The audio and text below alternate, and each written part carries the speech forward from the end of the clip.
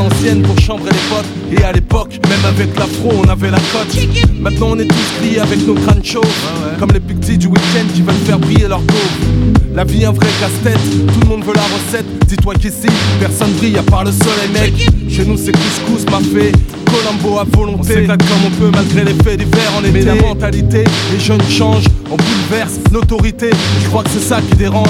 Au départ on était rien, on était juste une bande de copains. À l'arrivée on sera combien dans tout ce merdier. Aujourd'hui, si le passé vient gravé dans vos esprits, c'est parce que j'ai trop de souvenirs que de choses à vous dire.